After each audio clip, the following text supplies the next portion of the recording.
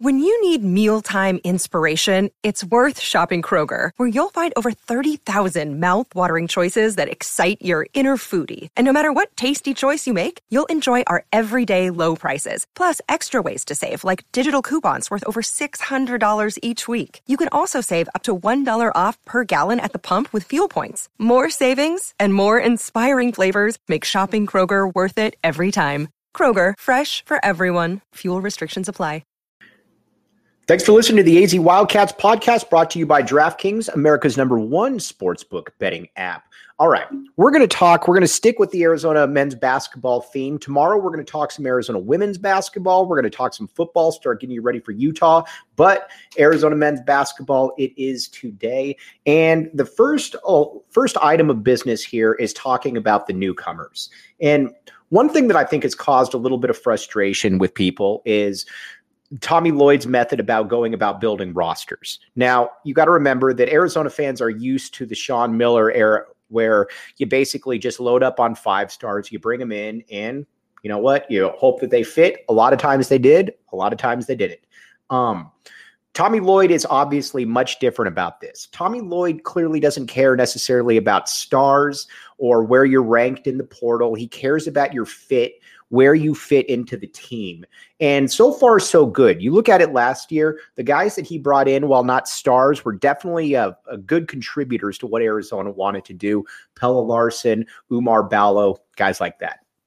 But you got a whole host of new players in now that we need to talk about, and let's talk about those. And first and foremost is Courtney Ramey. Ramey was not one of the highest rated guys in the transfer portal, but he was certainly a player that I think a lot of people looked at and said that, was enticing. Now, you got to remember about his background. Ramey at Texas went under Shaka Smart, averaged 12 points a game, 3 or 4 assists, shot high 30s from the 3-point line, and was one of the better defenders in the conference. With a coach that understood offense, he was able to do things. But obviously Chris Beard comes in, more of a defensive-minded coach, and that fell off there a little bit. Ramey, though, is going to be perfect next to Kerr Kriisa. Absolutely perfect, because the things that Kerr struggles with somewhat are obviously defense and, dealing with more physical players. Ramey is a defender who can deal with physical players. You can tell that after one game. You can tell that by looking at his track record at Texas. And he's not going to be coming out of the game. If you're looking at for a Courtney Ramey stat line, you're probably looking at something like 13 points, 4 rebounds, 3 or 4 rebounds, 3 or 4 assists, and he's probably going to be on the all-conference defensive team. He is a perfect fit for what Arizona wants to do. And honestly, I think that he can play some point guard. And in the Pac-12, you've got other guards out there that Kerr Kriisa probably can't guard. A Tiger Campbell, a Will Richardson, guys like that. That is where Courtney Ramey comes into play. And interviewing Courtney Ramey, you can just tell that he's all in on what Tommy Lloyd wants from him. He's a team-first guy, and I think that's what's exciting about this entire about getting Courtney Ramey in and some of the other players that we're going to get to in just a minute. But you watch him, though, he is going to fit in perfectly on here. And when Tommy Lloyd is such a cool customer, when he was asked about Ramey going over the field in the red blue exhibition, he says, "Not too worried about him. You saw why." But so if he were to be, I would be somewhat surprised if Courtney Ramey isn't one of the 3 best players on this team.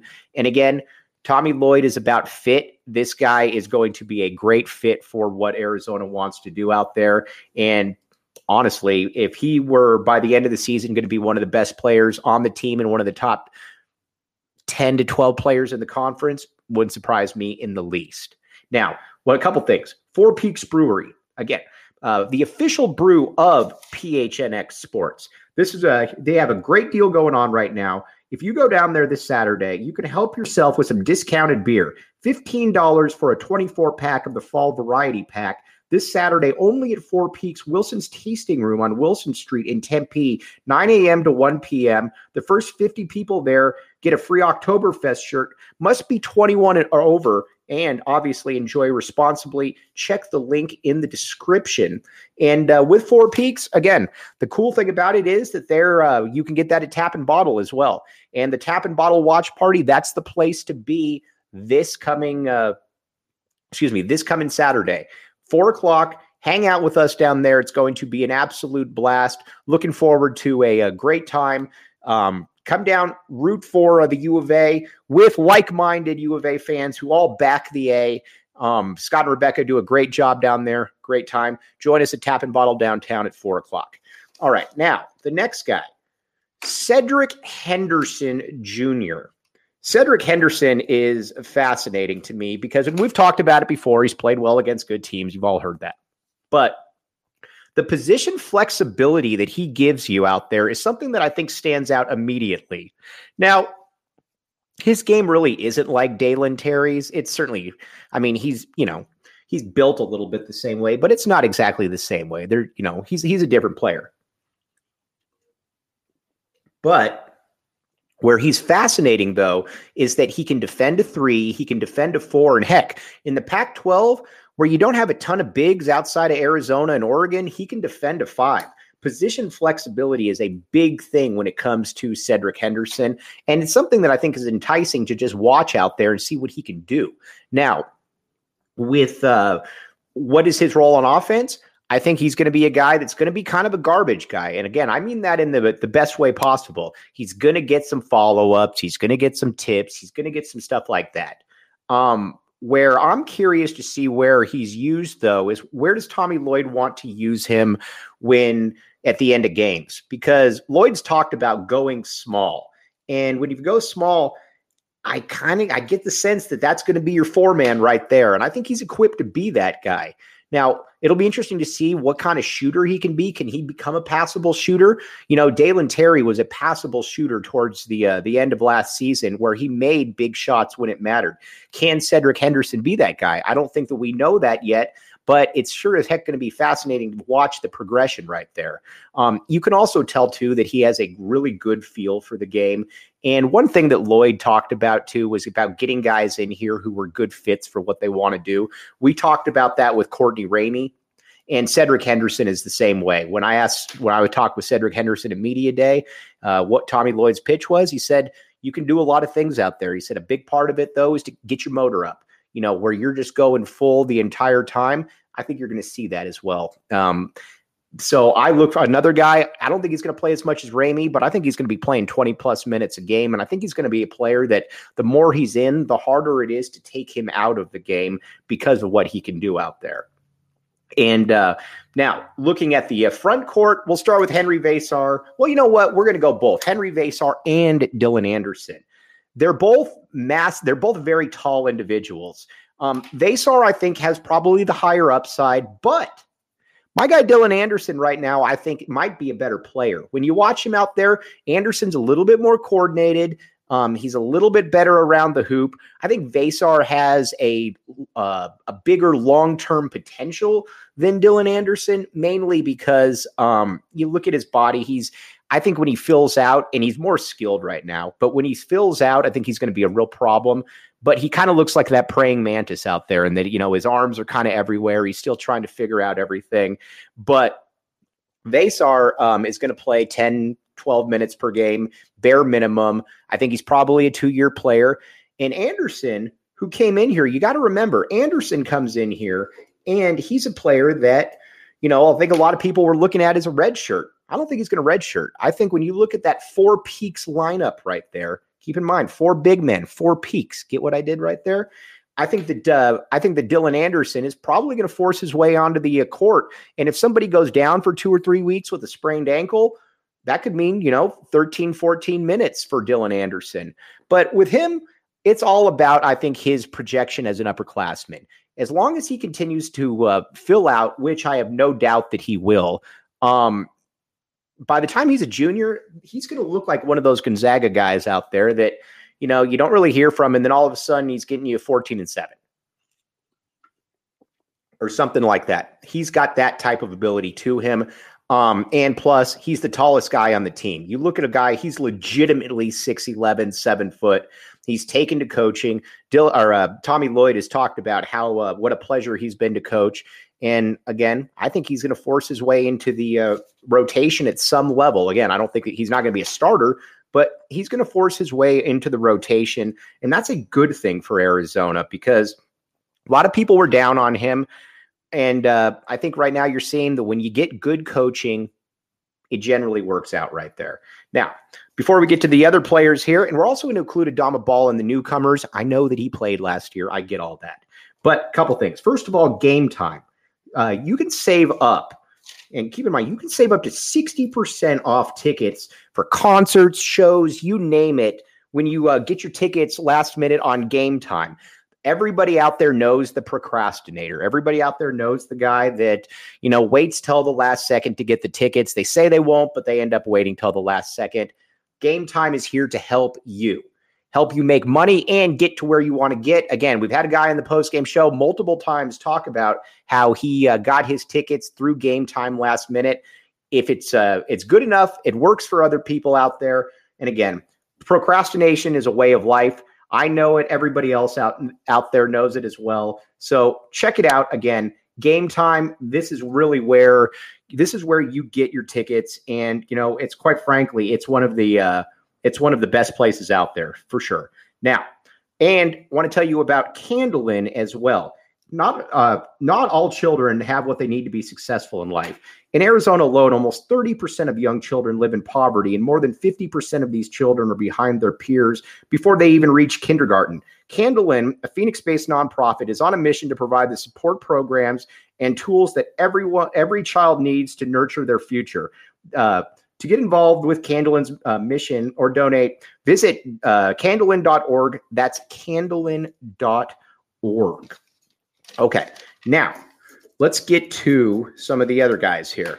Now, Adama Ball, man, was he impressive the other night.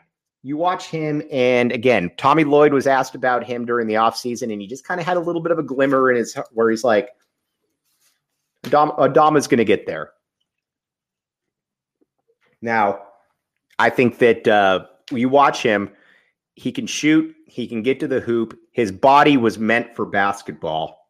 He's got a world of potential to him right now. And where I think it's fascinating is what is his upside going to be? Now, Rhino and I talked about it before the season. I think there's going to be some games where he gets 4 points. I think there's going to be some games where he gets 16 or 17 points. But if he starts forcing his way into the lineup where I don't know that he's ever going to start, but if he starts forcing his way into the lineup where he's out there, that's a good thing because Arizona's got really good players in front of him. If Ball can force his way in there, that means that Ball has taken that next step. I look for Ball for the season to play 15 to 20 minutes per game, something like that. Then Kylan Boswell. Now, Boswell's in an interesting spot right here because you got to remember, again, Boswell should be in high school right now. He's also got Kirk Reese ahead of him, who no matter what you think, Kirk Reese is going to play 25, 30 minutes per game, something like that. Then you got Courtney Ramey, who I think can also be a very effective point guard. Boswell, to me, is probably in that 8 to 10 to 12-minute range, something like that. I don't know that he's going to be any more than that. But as we've said a million times with Boswell, it's all about getting to next season because I think at that point, you're going to look at a guy who is going to be a really good player. My guy John Brogan made the point.